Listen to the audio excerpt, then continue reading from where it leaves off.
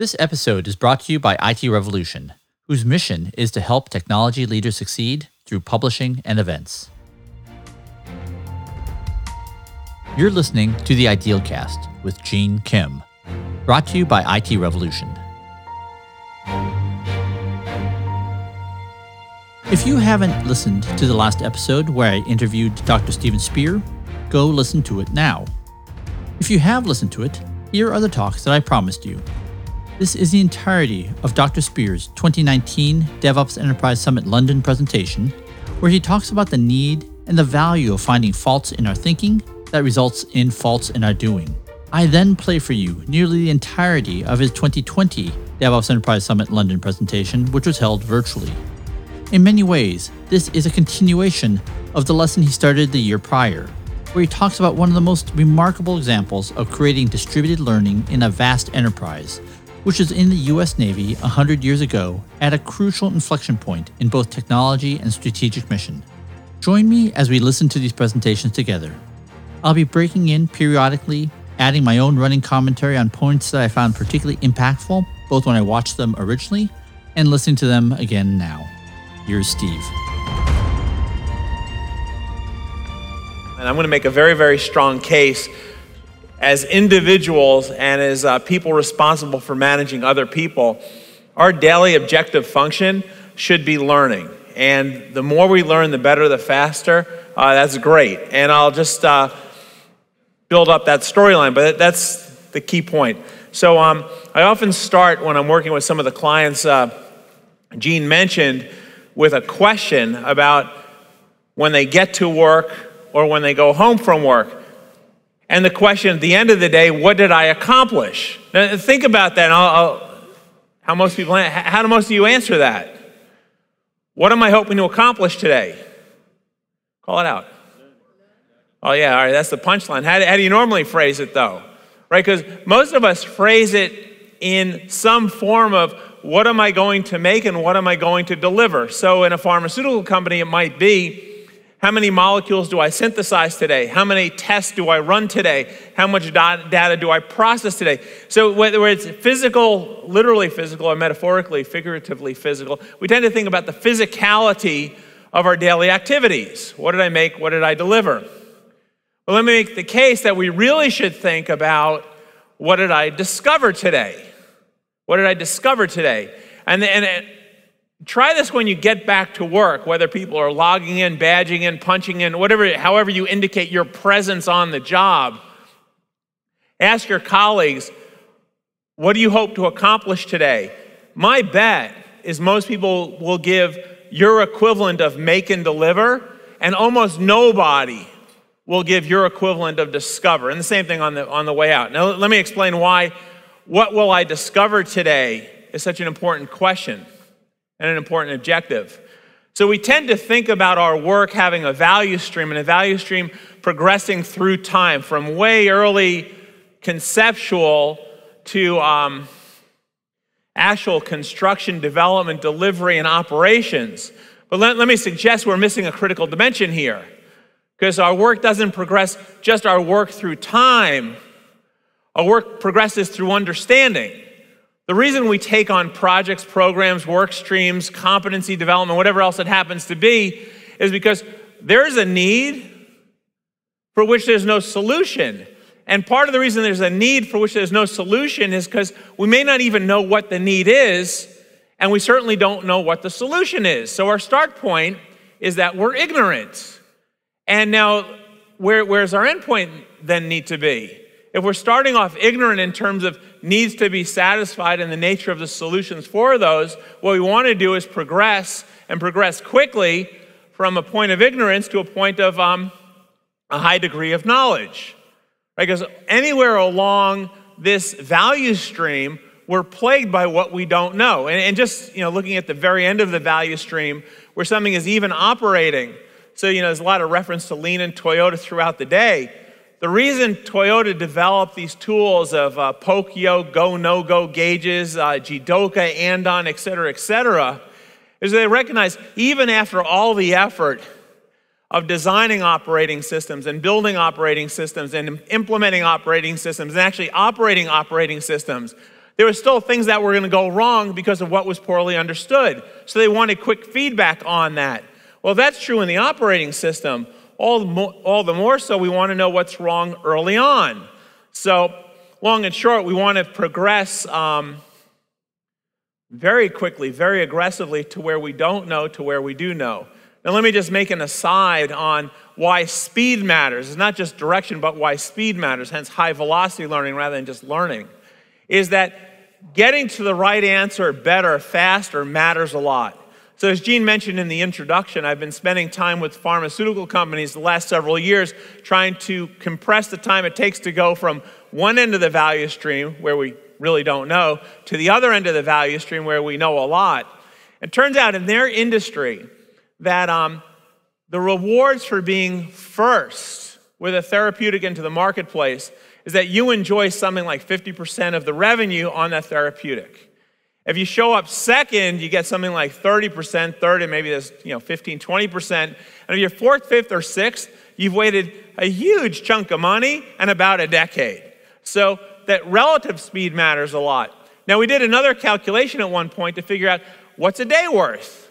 And it turns out the way their patent system works is that when you have an idea, you patent it, and you don't start collecting revenue until you have product in the marketplace, and then your revenue basically goes to zero when your patent wears out. And we started calculating what's the value of an extra day in the market. It turned out it was like $3 million per day to show up earlier than later. So in terms of the start, you're starting ignorant. Where you need to get is where you have sufficient understanding of what to do and how to do it, and speed matters a lot. Gene here. This was such an aha moment for me because he quantified the value of being fast in an industry like pharmaceuticals, where it's almost encoded in the way you play the R&D game. In the DevOps Handbook, I quoted Courtney Kissler, who was at the time a senior director at Nordstrom. She said that the stage for Nordstrom's DevOps journey was likely set in 2011 during one of their annual board of directors meetings. She said in that year, one of the strategic topics discussed was the need for online revenue growth. They studied the plight of Blockbusters, Borders, and Barnes & Nobles, in other words, the killer bees, which demonstrated the dire consequences when traditional retailers were late creating competitive e-commerce capabilities. Those organizations were clearly at risk of losing their position in the marketplace or even going out of business entirely. So in this period of incredible creative destruction that is happening right now, speed matters. Reed Hastings, the CEO and founder of Netflix, said, "Companies rarely die from moving too quickly, and they frequently die from moving too slowly." More ways to say what Steve just said. Speed matters, and it matters a lot. Let's go back to his talk. Now let me give a couple of examples of where this issue of getting from we don't understand, we don't have a solution, we don't understand the problem, to where we have one matters a lot. So it turns out June, July are a period of great anniversary recognition. So this month, we mark the 75th anniversary of the landing at Normandy, D-Day. Now, it's funny, it's almost 4 years to the day from the evacuation of Dunkirk until the return of the Allies on the beaches of France. So 4 years. Now, here's another anniversary. So next month, we're going to mark the first landing of human beings on the moon. Now, that was 7 years after President Kennedy offered the challenge of, or the declaration, we're going to send a man to the moon by the end of the decade and return him safely to Earth. 7 years. So here's a question. What took so long? I mean, it's not like when the British and their allies left France in 1940, they sat around and said, well, we're really in no rush to go back. And the French weren't sitting around saying, well, London's kind of nice. We really like the bland food and warm beer. It didn't take 4 years to realize, wow, this is really drab food. Just to make the point here, I'm not meaning to insult an entire cuisine and a whole people, right? So presidents like to take credit for things that happened on their watch. whether or not they're responsible. Probably true for prime ministers also, right? So ideally, when President Kennedy made the challenge in 1962, he would have said, we're going to send a man to the moon and return him safely to Earth by next year. He didn't know about Dallas, I guess, right? But by next year.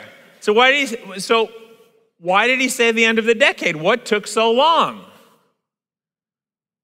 Why did it take so long? 4 years to come back to France or go back to France, and 7 years to get to the moon and come back. Why so long? No one knew how to get there, right? In 1940, as the British and their allies are leaving Dunkirk, right? It's not like they're saying, well, we're going to wait 4 years to go back. We know how to go back now. We'll wait 4 years. The reality is no one knew how to go back, and there's some fascinating military history on this. There was a decision. Once the U.S. got into the war, do we go back to France in 1942? And as you know, what happened is that the Allies first went across North Africa up through Italy before launching D-Day. And the history is fascinating, is that when the U.S. and its allies landed in North Africa, they were horrible. They had no idea how to fight a war. I mean, it was antiquated, it was backwards, it was disastrous. It was disastrous at 1/1000th the scale of Normandy. And historians have said, had the U.S. and its allies not gone to North Africa first and learned how to actually fight, they would have gotten decimated had they gone to France first. And the same thing, you can make the argument about trying to go to the moon in 1961 or 1962 versus 1969. What took so long? What took so long is that the president and the prime minister didn't have an answer to the question, how do we get where we need to go? And why didn't they have an answer? Because they were ignorant. The mother of all problems. Now let me just pitch this, because the reference to Lean and Toyota, let me offer that Toyota is an organization which has defined its operating system as the relentless pursuit of ignorance, to beat it with a club and convert it into useful knowledge. Now with Lexus, they call it the relentless pursuit of perfection, but what they really mean is the relentless pursuit of perfection so it can drub it to death. Now here's an example. The picture on the screen is the first product Toyota brought to the U.S. market in the late 1950s. It's called the Toyopet. Anyone ever seen or heard of a Toyopet? Yeah, one. All right. How do you know about a Toyopet? We'll explore the unusual. All right. But most of you haven't. What does that suggest about the characteristics of a Toyopet if no one in the room, other than this person over here, no one in the room has ever heard of a Toyopet? Yeah, it was a lousy car. It was a terrible car. It was an awful car. And just to sort of qualify awful, that the Toyopet, to go uphill in a Toyopet, the odds, no guarantee on this, but the odds were better if you put the car in reverse. And it was more likely than not, on the way up the hill, it fell apart. And not only was Toyota making a horrible car, but it turns out they were horrible at making a horrible car, which I guess is good. It means there weren't that many horrible cars left around. I mean, if they were good at making a horrible car, we'd have a lot of them. And just in terms of horrible at making horrible cars, Toyota's productivity in the late 1950s was about 1/8 the world standard. Now at that point, Toyota management had a decision to make, a choice. And the choice would be amongst alternatives as to why they were lousy at making lousy cars. So they could say, well, it's something unfair about the economy, or unfair about trade relations, or unfair about employees, all sorts of blame things outside our control. But within Toyota, they came to made a different choice amongst their alternatives. They said the problem is we just don't know any better. If we knew better about how to design a car, we wouldn't have designed a Toyopet. I mean, why would you do that? It's like, you invite guests over and serve the meal that you don't know how to make rather than your specialty. And they said, if we knew actually how to be more productive, we would be. We wouldn't spend 8 hours doing what the guys at Ford and elsewhere are spending 1 hour doing. So with the admittance, recognition, identification of ignorance as the mother of all their trouble, the folks at Toyota said that, well, if ignorance is the problem, not cars, not markets, not GM, not Ford, but ignorance, we have to manage in such a way to get rid of ignorance. And they came up with this sort of mantra that everything you do, you're ignorant about in some fashion. And if you're ignorant about it, you have to see your ignorance quickly. You have to see your problems. And once you see a problem, you have to swarm on that problem to understand it, characterize it so you can solve it. And when you've come up with a discovery, right? Part of your discovery might be the problem, because we might not have known about the problem. But if you say, hey, wait, there's a problem over here, good to know. If you've swarmed it and characterized the problem, you may not have solved it yet, still good to know. If you come up with a solution, fantastic to know, so let's spread it around and share it and get that multiplier. And so within Toyota, a decision was made amongst all the alternatives as to why they were lousy at making lousy cars. They decided the problem was ignorance and the solution to ignorance was learning. Now, the consequence of that was by 1962, Toyota's productivity was equal to world standard. By the late 60s, it was double the world standard. So when Toyota comes back to the U.S. market in the 1970s, they're selling cars way more affordable because they've doubled the productivity.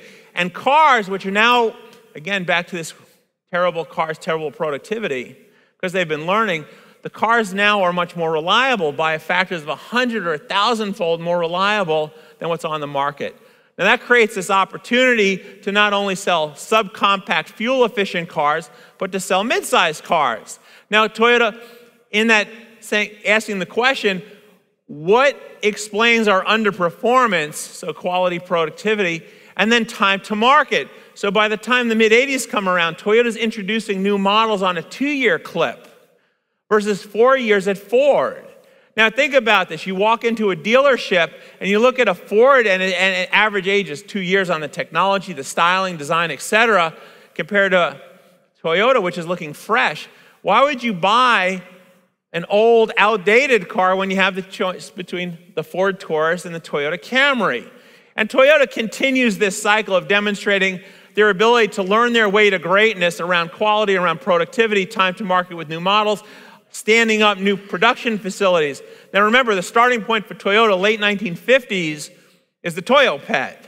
By the 1990s, Toyota has a product in nearly every segment. In the 2000s, a product in nearly every segment in the US market, and it's first or second in each of those segments. Now just another quick example, moving further upstream to developing new technology. Car drivers, the auto market, sent a signal to automakers that they wanted a doubling of fuel efficiency, be it the cost of gasoline, smog and emissions in Tokyo, Los Angeles, wherever else. And after a bunch of getting the answer wrong, General Motors and Ford both came up with the same answer of hybridization. And this is an offline conversation, which is better, hybrid, et cetera. But General Motors came out with the Chevy Volt. Toyota came out with the hybrid, the Toyota Prius. Now, what happened after that? General Motors ended up selling about 160,000 Chevy Volts before ending the model, shutting down the factory, and laying off the workforce. Toyota took its hybrid system from the Prius onto the Camry, tuned it differently so it was really attractive onto taxi fleets, retuned it again onto bigger product like the Highlander, retuned it again onto the Lexus as a performance package.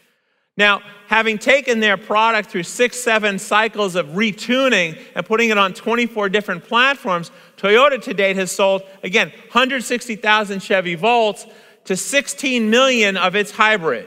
Again, same problem, but Toyota managed in such a way to get to more and better answers faster, so a difference in outcome of 100 to 1. That's crazy. That's better than the drug industry in terms of distribution of profits. It's amazing to listen to this part of the talk, because in the last 3 minutes, he just summarized the entirety of the seminal 1990 book, The Machine That Changed the World, by Dr. James Womack, Dr. Daniel Jones, and Dr. Daniel Roos. And Steve just projected it forward to its seemingly inevitable conclusion. When the book was published in 1990, the book had some dire warnings to the entire automotive industry, suggesting that if Toyota could deliver new car models faster, and if they could build them more efficiently and effectively, then they had an incredible competitive advantage. Steve brilliantly summarized how Toyota not only went on to dominate every major car category in the marketplace, but then proceeded to create entirely new ones and dominate those as well, far beyond any of the predictions in Machine That Changed the World. It is my personal belief that this phenomenon will be seen in software companies as well, as well as for organizations that need software to compete and win, which basically is, in this age of software, every organization these days. Back to Steve. So anyway, what does that leave us? It's if ignorance is the mother of all our problems, then learning and high velocity learning has to be the mother of all our solutions. Now, I'll just tie this up to Toyota again in terms of where this is rooted. So the founder of Toyota is a guy named Sakichi Toyota, spelled with a D-A, not a T-A on the end. And he wasn't an auto guy at all. He was a textile guy. And he had this fabulous idea, watching people in his home village weaving fabric. And the way they tell the story is that as he watched them weave fabric, he got brokenhearted when someone would weave fabric unaware that one of the threads on the loom had broken. And they had spent their entire day making fabric with a run in it rather than fabric good for clothing. And so he invented this loom, and you see it in the picture here, which when a thread breaks on that loom, a little flag pops up to say, hey, operator, hey, weaver, this thread is broken. Stop weaving. Restring the thread, and continue making a defect-free product rather than wasting your time. So that sort of was the initiation of this idea that in operations, you have to manage those operations. When you have a problem, you can see the problem so you can resolve the problem. Now, to really bring this home, here's another picture of Mr. Toyota later in life. And the loom here is one also that he invented and actually built. It's in the Toyota Family Museum outside of Nagoya. This loom, for whatever reason, it weaves in a circle rather than back and forth. You walk into the museum and you see this beautiful mounted loom, and it still runs. It makes fabric. It's very pretty. And it says on a plaque, invented by Mr. Toyota, built by Mr. Toyota, one of a kind. It's odd. Such a good idea. And why is it one of a kind? That loom will keep running even if a thread breaks. Now, I spent about 5 years trying to wrestle with this. Like, if his standard is that the thread breaks, the problem is seen, the loom stops, the problem is solved, right? Why have that as the artifact dead center in the foyer of the museum? It'd be like if you went to the Edison Museum and what they had, the one thing in the center was the light bulb that doesn't glow. Spent 5 years wondering about this. But then it dawned on me, this is a Japanese, not an American aesthetic. The monument to Mr. Toyota is not the loom. It's the fact that there's no second loom. This principle that whatever you design will break because you're ignorant, you're wrong, you make mistakes. This principle that anything you design will break, and because it will break, it has to tell you that you have a problem so it can be swarmed and solved and what's learned spread. It was so important to them that they decided to show not the loom, but the discipline. Anyway, I spent a lot of my career, and there's some book excerpts and whatnot you can see on focus on the operational side. But what I want to leave you today is to think that you can see what's wrong in your thinking long before it becomes evident in your doing. And so I'll end with a case here. Yeah, another anniversary, June 1942. The U.S. Navy sent a task force to engage a Japanese task force at Midway. Now here's the setup. The Japanese Navy arrived with twice of everything: ships, planes, sailors, airmen, etc., and a whole lot of experience fighting off of aircraft carriers because they'd been marauding around the Pacific for the last couple of years. Now that setup, right, of a force twice as big and more experienced showing up against a smaller one, or I guess it's in this direction, twice as big showing up against a smaller one, right? No, it's twice as big this way. I got it backwards. Twice as big. All right. Yeah. All right. There we go. The pantomime. You'd think the one coming this way, twice as big with more experience, should win. And that's not how it happened. Now, the reason I have this book up here is these authors did a story, the Japanese perspective on Midway, written out of Japanese interviews, transcripts, documentation, etc. And after they build out this whole story of the Battle of Midway from the Japanese perspective, I mean, tremendous detail about what a pilot might have been experiencing in his torpedo bomber as it banked into a dive. They get to the end of the book and they say, hey, reader, so given what we've told you, when do you suppose the Japanese Navy lost the Battle of Midway, which was a disastrous defeat for the Japanese Navy? So you're thinking, I've seen the Hollywood movie. The Hollywood movie says 3 o'clock in the afternoon. And there's a real guy, Wade McCloskey, a lieutenant commander in the Navy. He bangs through the cloud, sees a Japanese warship, drops his ordnance. All right, that's how Hollywood has it. But then you think, there's no way people write a 500-page, tiny print book and reach the Hollywood conclusion. That'd be a waste of time. So you flip back through the book and you try and think, maybe it's earlier on the 4th of June. Maybe it's late May because the Japanese fleet was late and discombobulated, leaving its harbors and ports around Tokyo in late May. But maybe late May. So you get to the back of the book after you flip through the front of the book looking for the answer to the question, when did they lose? And you flip it and it says, dear reader, by this point you probably flipped through the book looking for an answer and arrived at May 27th as your answer. You're wrong. The Japanese Navy lost the Battle of Midway no later than 1929. Now, at that point, you're saying, don't screw with me. 1929 is not even in the book. But then they go on to explain, by 1929, the Japanese admirals had given a lot of thought to how you fight with aircraft carriers in the Pacific. And once they calcified and said, we know how this is going to happen, everything else flowed out of that. How they designed their ships and their planes, how they trained their crews, how they planned reconnaissance and patrols, and how they planned for the Battle of Midway. Now the authors go on to say they had an opportunity to find the flaw in their thinking, but they missed it. Because prior to the Battle of Midway, the Japanese Admiralty ran a war game, tabletop little wooden ships, very cute like in the movies, right? And so imagine standing at that end of the Japanese admirals. And at this end, there's some junior officer who's got the battle plan, and he's standing in for the Americans. So they start running the battle plan in this war game. And after a few rounds of this, the referee stops the war game. He stops it because he says, hey, the junior officer is not following the battle plan as it's written. Now, why do you suppose he really stopped the war game? Yeah, the junior guy's winning. He's beating the admirals.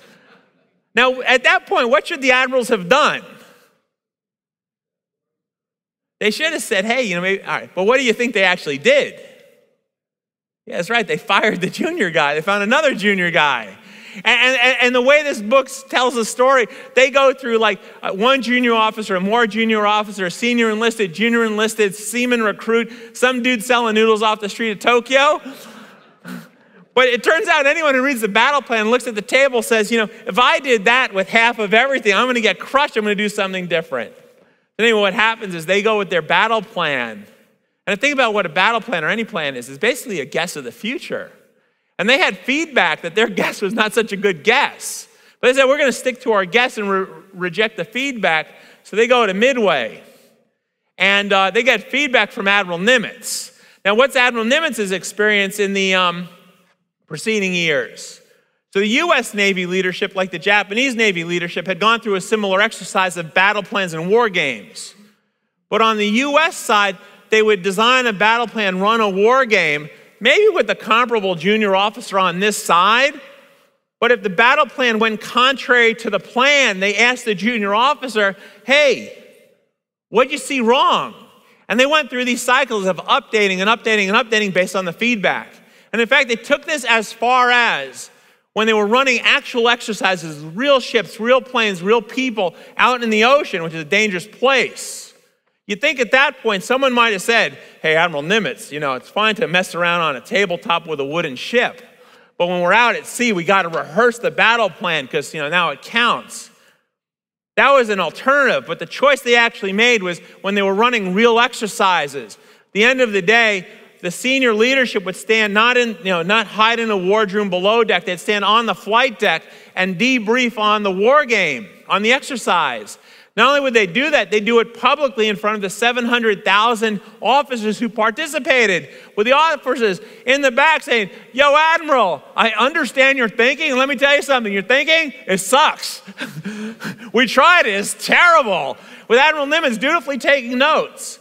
And by the end of after the war, Admiral Nimitz reflects, he said, of all the things that happened in the Pacific, as horrible and terrible as it was, basically there were no surprises because we used this early stage planning to find out all the flaws in our thinking aggressively, before it became flaws in our doing. So let me leave you guys with some homework on this one. Is that undoubtedly there are people in this room, actually all of you, right, who are planning something, designing something, conceptualizing something. And my bet is that as you're going through this process, you're getting with your colleagues and trying to get the plan, the design, the conceptualization right. And you're working hard and hard, and you're budgeting time to get it right. And my guess is that for a lot of the things you're planning and designing, you're not committing, dedicating time early often to stand up and say, hey, guys, gals, gang, this is what I've got so far. Tell me what's wrong. Tell me what's wrong. So your homework is to take your experience right now and convert it from one which is more like the Japanese preparation for Midway, which is, the point of the plan, the point of the design is to get buy-in, understanding. We have to get the minions to understand us, as opposed to the point of the plan, the point of the design is to garner feedback on what we think we know so we can get it better and better and better. So real quick, just in terms of making a choice on a different alternative to managing versus, and the importance of high velocity learning and high velocity outcomes. So coming out of World War II, the US and the Soviets both had this idea of putting nuclear power on board submarines to dramatically increase the effectiveness, lethality of that weapons platform. The US launched their first boat in 1955, the Nautilus. And since the launch of the Nautilus in 1955, the U.S. experience with nuclear power has been absolutely perfect. There's been no environmental harm, no human injury due to reactor failure on a U.S. warship. Other things go wrong. By the way, the British Navy, you guys were testing out a Trident missile last year and got spun around. You launched it at Disneyland. There are folks from Disney in the room, so they're a little ticked off by that. But anyway, the reactor was fine. Anyway, this is the Soviet experience. This is the Soviet experience with nuclear power and submarines in general. About every 2 years, the Soviet Navy has lost a submarine, its crew, and did terrible damage to the environment. And this is a very small sampling of the record since the 1950s. Now, you ask the question, what's the difference? Well, the start point was the same, a huge amount of ignorance about the science and technology, engineering, et cetera, related to atomic power. The desired endpoint was the same, which was a sufficient level of understanding. One level of understanding was achieved, and in the other case, it wasn't. The only thing left as an explanation is how these programs were managed. And this character here is the fellow who is Admiral Rickover, the father of the U.S. nuclear program. And given the choice of defining adversaries, he could have defined his adversary as the Soviet Navy. He could have defined his adversary as the science, technology, engineering of atomic power. But instead what he did was he defined as his adversary, the lack of understanding. And I'll just talk to this picture in a second. So Admiral Rickover tried to cultivate a culture in his program where if you didn't understand something, you raised a hand. And chapter 5 has some cases on this, but just talk because I'm kind of deliberately imitating him. Here's the guy as an admiral. He's entitled, like here in the UK or at home, admirals are entitled to wear a ton of bling on their uniform. But he's wearing a gray suit. Not only is he wearing a gray suit, it's on the day the Nautilus, the first submarine, is being commissioned. It begs the question, why doesn't he show up in a uniform with all the navy blue and gold trim and this and that? And what Rickover realized is that his real adversary is the inability, discomfort of people to raise their hand and say, yo, I don't understand. And so one of the many things he did was he started showing up to work in a gray suit. The idea being that if he shows up in a gray suit, other people will show up in gray suits. And it'll at least address a little bit the Pavlovian response of, oh, there's someone more senior to me. I don't want to look stupid. Oh, there's someone more junior to me. I don't want to look stupid. Oh, there's a uniform guy. They're so macho and heroic. I don't want to look stupid as a civilian or vice versa. And this is just one of many techniques. But the key point is Rickover defined the problem as behavioral. The technical stuff was a consequence of behavioral. The getting into the market, as it were. Technical, behavioral. The Soviets, right? Having the ship at sea because of technical, but because of behavioral.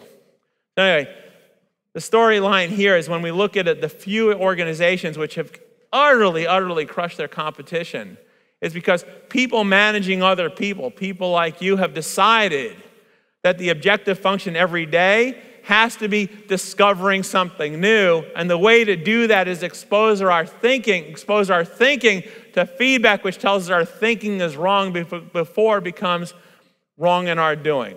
All right, so here's my ask for help. As you can see, my basic thinking goes something like this, is to avoid having a flood, grab the leak. And before you have to grab the leak, which is a hard problem to solve, notice when your pipes are sweating. And if you can solve the problem of the sweating pipe, you don't have the leaking pipe. And if you can solve the leaking pipe, you don't have the flood.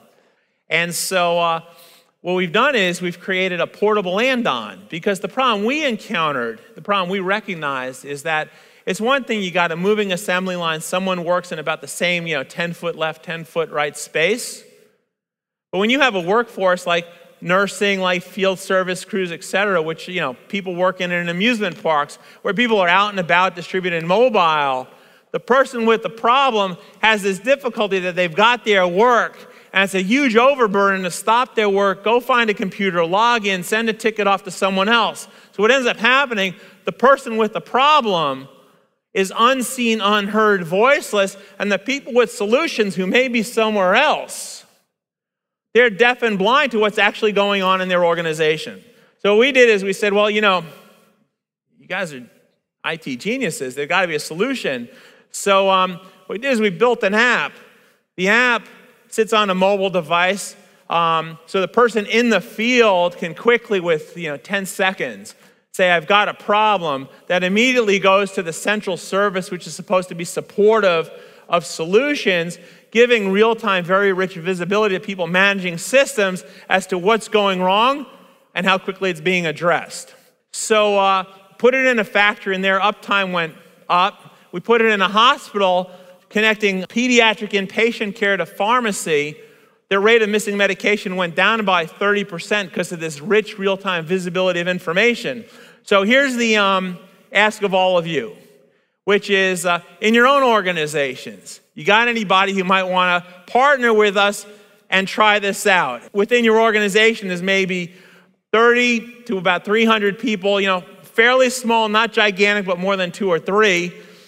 Folks who are not computer bound, which means they're disconnected often from the rest of the organization, out mobile, distributed, where they need help from what might be a centralized service, which may not be anywhere close to them.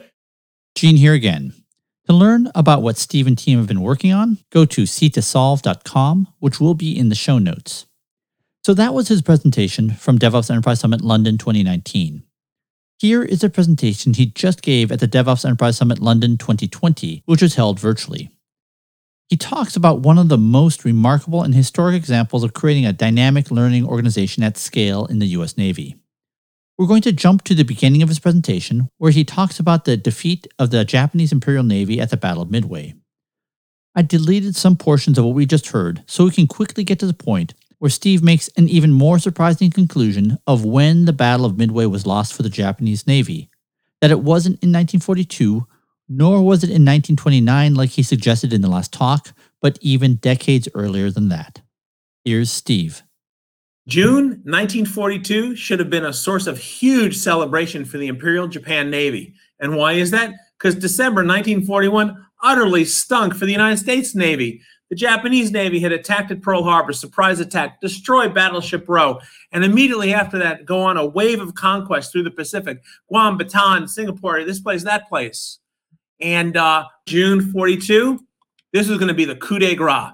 The Japanese Navy was going to sail out from Japan out to Midway Island, start bombarding the heck out of that island, lure the U.S. Navy out of Pearl Harbor, and sneak attack them there and destroy the remainder of the U.S. force. This time the aircraft carriers, now that the battleships were still burning.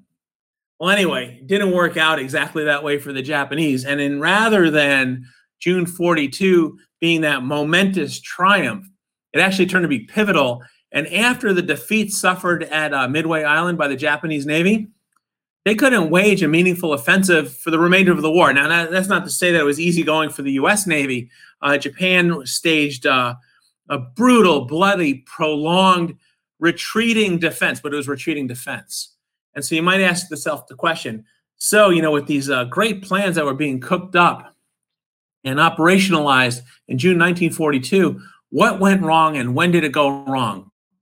Now, let's think about it. So anyway, having flipped through all the way to the beginning of the book, you go to the back of the book again, and the authors, it's kind of funny, right? They go from this very sort of dry prose to almost slapstick. They say, hey, reader, I bet you went all the way to the start of the book and found May as when the Japanese Navy lost this because they got discombobulated.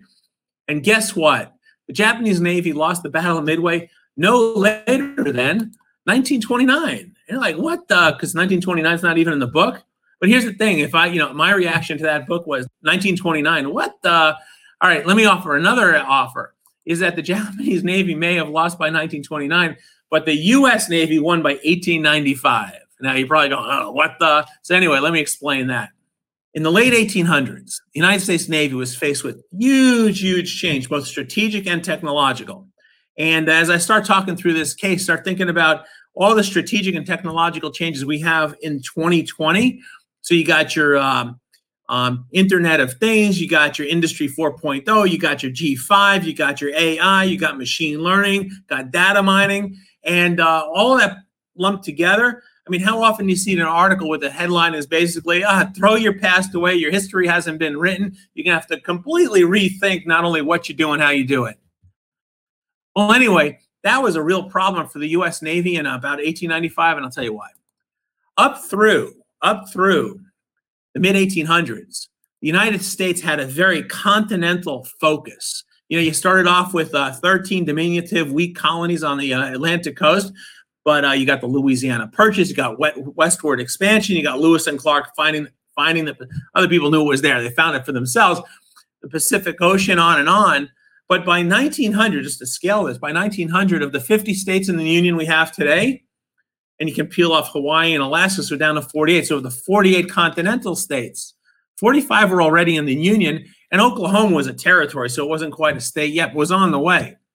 And so by the time you get to 1900, you have the United States sort of having solved the manifest destiny problem and the continental expansion problem, and it starts thinking itself less and less is only a continental power, and more is also a transoceanic power. Now, what does that mean for the Navy? Well, the Navy's got to redefine its job, because its job had been coastal defense. Now it has to start thinking about how it expands itself transoceanically, big oceans, the Pacific in particular. And the thing is, it's more than just the distance involved, because on the other side of the Pacific Ocean, guess what? The Japanese Navy is going through a similar kind of self-reflection, because Japan had been in a self-imposed isolation for the better part of 400 years. And coming into the late 1800s, Meiji Restoration, all of that, they started thinking in terms, well, how can we be a world power, transoceanic? So one of the ways they started that exploration was kicking the stuffings out of the Russians in 1904, 1905. So anyway, you have the United States Navy now having to think about projecting power and protecting interests over the Pacific. And on the other side of the Pacific is a potential adversary somewhere, someday, about something. All right, now that's just strategic element, changing what we do. But there was also a huge amount of technological change that the U.S. Navy had to worry about. Now, this is a great side-by-side comparison. Two battleships, right? And say, battleship, what? Right? But take a look on the left-hand side of your screen. USS Texas, commissioned 1892. Maybe keel laying was 18, but 1892 is a good enough guess. 1892. You take a close look, you see, all right, so she's got a steam-based power plant. She's got a steel hull. You start looking at where the guns are. The guns are in exactly the same places on the USS Constitution, or what Admiral Nelson might have fought at the Battle of Trafalgar. It's side-mounted. And the tactics to fight with this ship and fight against ships like that, it hadn't really much advanced. Yeah, you had more control where you went. You didn't have to depend on the wind quite so much. But kind of the same tactics, strategy, etc., would have applied in 1892 on board the USS Texas, as in 1792 on comparable ship. Now, look on the right-hand side of the slide here. You got the USS Indiana, 3 years younger, that's it. But the big difference, that the Indiana, she's got gun turrets. They say, oh, what's the big difference? And the difference is huge. Because when you have side-mounted guns, what can you do? You just kind of try and, cross the T, as it were. But turreted guns, take a closer look here. Turreted guns, what does that give you opportunity to do? Well, it gives you the opportunity to aim at anything you want, because you've got 2, 3, sometimes 4 turrets on a ship. Each gun is independently aimable. And when you've got that capability, what that does is it lets you aim at all sorts of different places, which the whole side-mounted thing never allowed. So you put these two things together, what do you have for the U.S. Navy? One, they're facing this huge strategic change. And that'd be enough already, as it is for most of us when we have to really repurpose what it is we do. But they had this huge technological change, which is they had to repurpose how they did whatever they were going to end up doing. Gene here again. I want to pause here for a moment and emphasize what Steve just mentioned. He just described the confluence of two very powerful forces that the U.S. Navy faced. A dramatic change in strategy, from being a coastal power to a transoceanic power, and a dramatic change in technology, as the U.S. Navy went from a sail-powered fleet to one powered by steam, equipped with tremendous advances in aimed turreted artillery. This is a moment of tremendous disruption, where the mission goals are changed, as well as the strategy that achieves them, happening at the same time as a huge technology change. And if that sounds familiar, it should, because this is happening right now. When people talk about digital disruption, this is what they are referring to. Technology has dramatically changed the way we create value. Technology is no longer the back office ERP systems, it is the systems of engagement and the systems of innovation that allow us to find customers and deliver value to them quickly. The retail apocalypse, which has been going on for nearly a decade, as referenced by the Killer Bees story by the Nordstrom Board of Directors, as referenced earlier, has only accelerated as COVID-19 has decimated so much commerce at brick-and-mortar establishments. So many brands, as evidenced in the amazing DevOps Enterprise talks from Nike and more recently Adidas, are going direct to consumer, driving billions of dollars in revenue directly as opposed to going through more traditional retailers. So as Steve describes what the U.S. Navy's response was to this massive disruption in strategy and technology 100 years ago, compare and contrast that to how your organizations are responding to digital disruption today. Back to Steve. Now, at that moment, the leadership of the United States Navy, these guys, they had a choice. Now, I just want to picture this, is that in 1900, who were the leaders of the United States Navy? Well, the leaders of the United States Navy were men. They were white men. They were Protestant men who had grown up with a sense of elitism, classism, hierarchy, status, et cetera, et cetera. And you start thinking about what folks who've got all those isms, and it's to their advantage, not to their disadvantage, what people with all those isms working for them do. Normally what they do is they say, oh, well, everybody else, that's a bunch of jerks.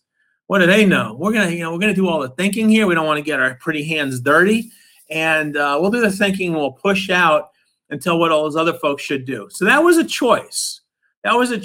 Which is they could have consolidated the thinking and the decision making to the Navy Yard in Washington, D.C. And once they had thought through the strategic question, what are we going to do, and the technological question, how are we going to do it, they could have pushed instructions out to the Navy with the expectation that they push the instructions out. And what do they get in return? An aye, aye, sir, away we go. And that would have been the natural thing to do. But that's not what they did. Instead, those leaders, with all the social, societal, economic advantage they had, when it came time to the question of what do we do, how we do it, they got together and said, we got no idea what to do and how to do it. It's so far beyond any experience we've had to allow us to approximate, analogize, extrapolate, etc. We got no idea. So what do?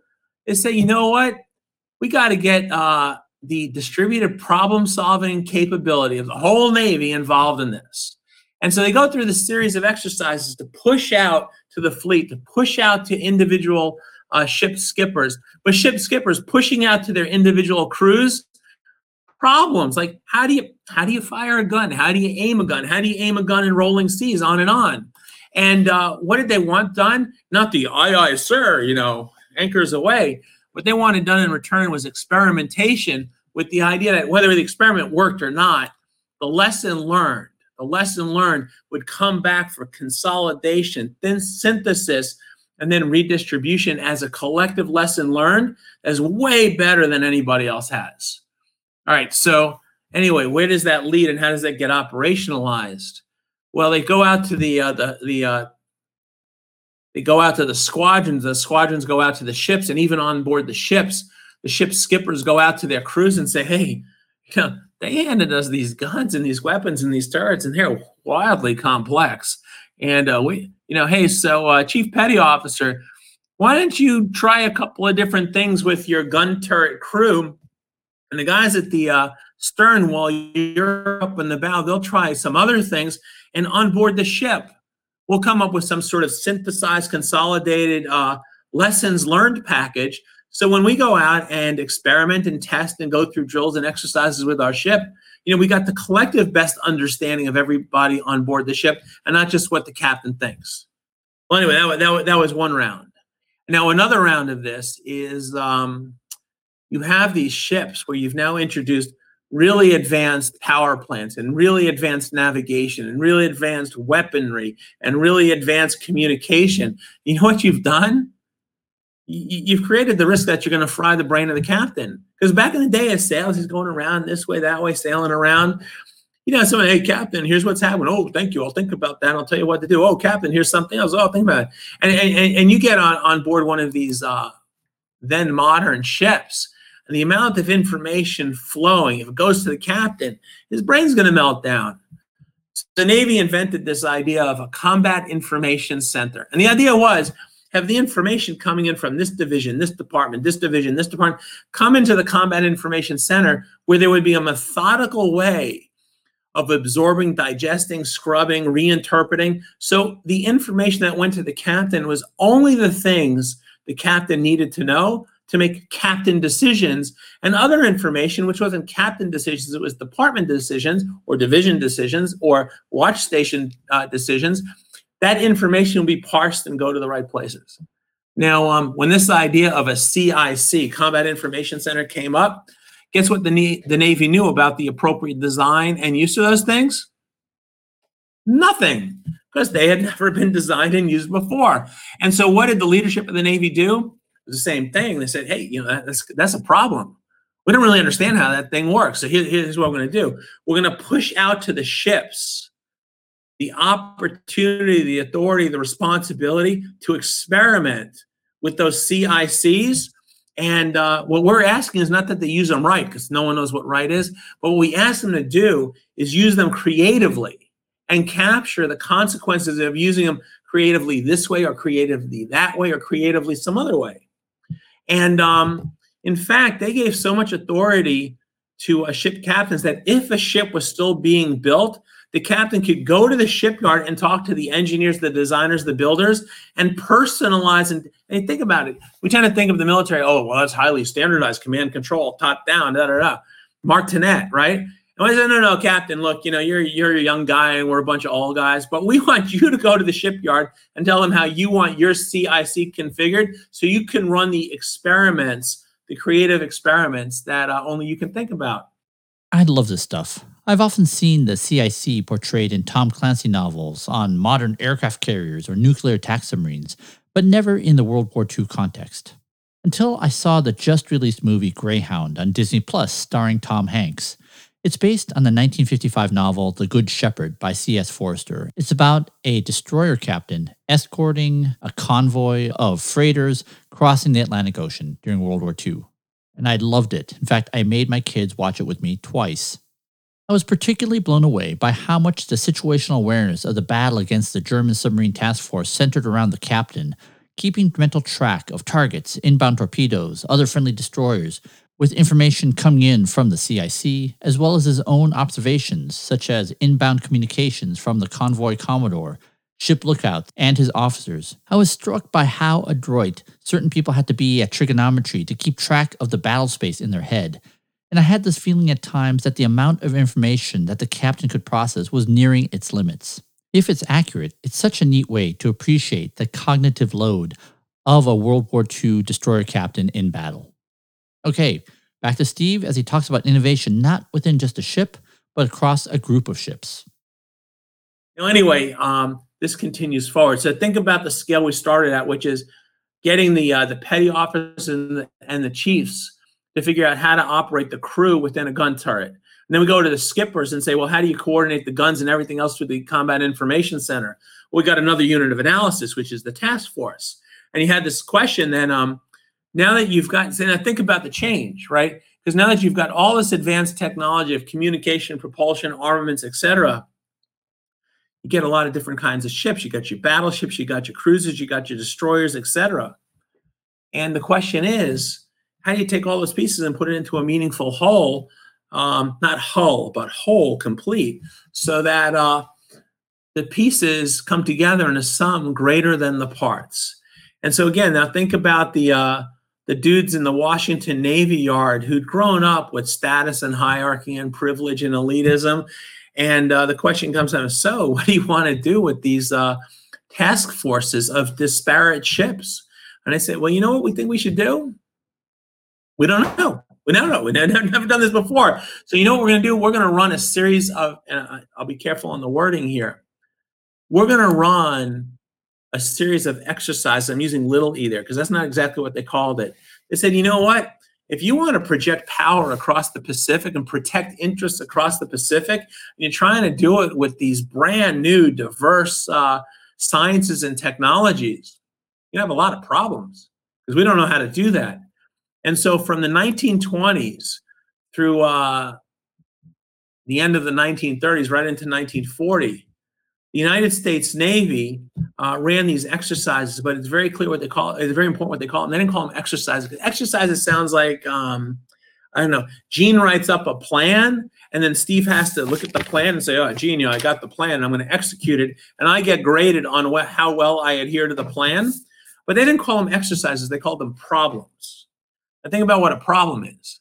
The problem is we got a situation, but, you know, we don't know what to do. Like, wow, if we're going to be transoceanic in the Atlantic and the Pacific, we might have to defend the Panama Canal for merchant shipping, for military shipping. Well, how do you defend the Panama Canal? And everyone said, I don't know. So, well, you know, that's a problem. Go figure it out. And so what did they do? In 1923, they send out many, many ships and thousands of sailors. Said, you know what? Try to defend the Panama Canal and let us know what you did and how it worked. And then, as you can see through these titles, they attack and defend the Panama Canal more than once. They try to figure out, well, geez, if you're going across the Pacific, a lot of little islands could be useful. You know, how do you secure an island? Everyone's like, I don't know. Well, that's a problem. Why don't you go find out? So 1931, it looks like amphibious landings. Go try to figure out how you get sailors and machines. Get soldiers and Marines off of ships and get them safely ashore so they can exert control. And it goes on and on and on, these dozens of problems. And again, it's the same basic philosophy. We've got a situation. We don't know what to do. Rather than trying to sit around and think through an answer based on, you know, like complete ignorance, what we're going to do instead is let people go and experiment in a distributed fashion. And what our job as the central folks is to pull in those lessons, synthesize those lessons, consolidate those lessons, and go back with what the collective wisdom is versus the individual wisdom. Now, where does that lead us? Is that you've had this series of fleet problems all through the 20s and the 30s. All right, so now let's bring us back to Midway. What's going on? Get back to Midway, and the Japanese send their armada out to Midway Island to lure the U.S. Now think about it. The U.S., if you have to think about their battle plans for Midway, you know, would have depended on battleships. One would have assumed the battleships show up, but they didn't. And so the Japanese are thinking, look, you know, they would have been planning on aircraft carrier plus battleships. They don't have the battleships. We're going to just clean their clocks. Now, this gets back to the part about when did the U.S. win 1895 through this distributed experimentation approach to problems with no way to think you through to the answer. But anyway, these guys wrote Shattered Sword. How'd they come up with 1929? So this story goes something like this. They say 1929. By 1929, the Japanese Admiralty had decided, think about the arrogance of that. In 1929, they had decided how war would be waged against the United States in the Pacific Ocean. Now, it's not clear that they had sort of, had a conversation with the Americans, say, oh, well, what have you decided about war in the Pacific? No, but the Japanese Admiralty had decided how war would be waged they had made their decision in 1929 about how war might be waged in the 1930s, 1940s. They decided. But anyway, here's the thing about making a decision like that. Once you decide that this is what's going to happen, everything else flows out of that decision. How do you design an aircraft carrier? Well, it's got to be compliant with the decision of how we're going to wage war. How do you design an aircraft? Boom, compliant with the decision we made in 1929. How do you think through things like fueling, arming, rearming, refueling, launching, recovery, relaunching, repurposing, navigation, communication, reconnaissance? Well, we got, and I mean this pun intended, we got an anchor point. We made a decision in 1929 how war will be fought. All right, now carrying this through a little bit further. So these guys, Marshall and Tully, they describe what happened here based on this 1929 decision. So going into the Battle of Midway, the Japanese admirals had written a battle plan. And the battle plan detailed what was supposed to happen. So they decided to do a war game, kind of little tabletop, little wooden ships and whatnot. They would decide to do a war game to rehearse for the Battle of Midway. Gene here. At this point, Steve recounts the story of the tabletop exercise that the Japanese admirals do, firing the junior officers that are role-playing the American adversaries, which he told us about in his 2019 talk. Let's jump ahead 90 seconds where he talks about the contrast between the naval doctrine and plan that the Japanese Admiralty created versus the ones that the Americans created. What's happening on the U.S. side is that they had gone through these exercises, these problems in the 20s and 30s. So they didn't have a battle plan. They had a portfolio. And when they didn't have battleships, they said, well, let's flip a page here and let's see what we got in our book. Well, page one we can't use, but this one will work. Let's go with that one. And not only that, in terms of having plays to pull upon, they had a mindset. What was their mindset? Life is going to throw you situations where, you just don't have the answer. You may not even know what the problem is, but you can go out and you can experiment and learn as quickly as you can. So the Japanese Navy shows up at Midway Island, and you could argue they had a bigger fleet and they had more planes and certainly had more experience in terms of pilots and sailors.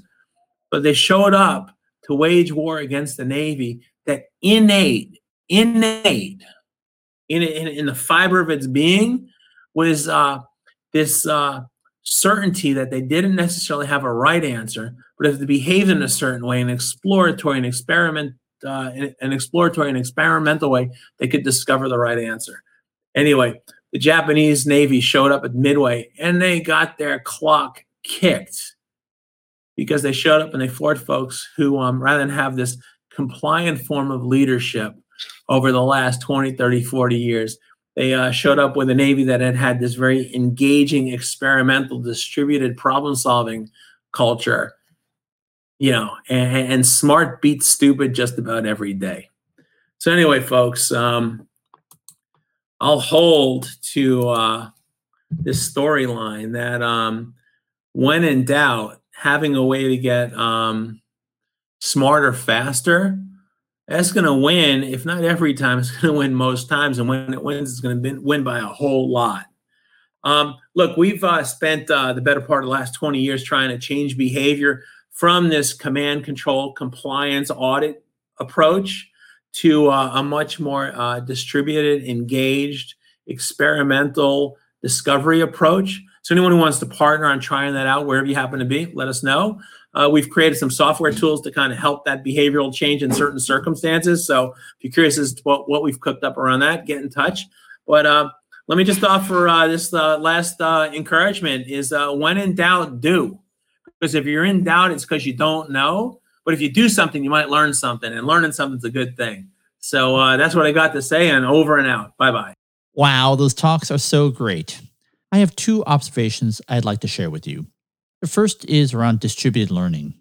When it comes to digital disruption, at least around the use of cloud, it's not the top leaders that figure out how to exploit these new technologies.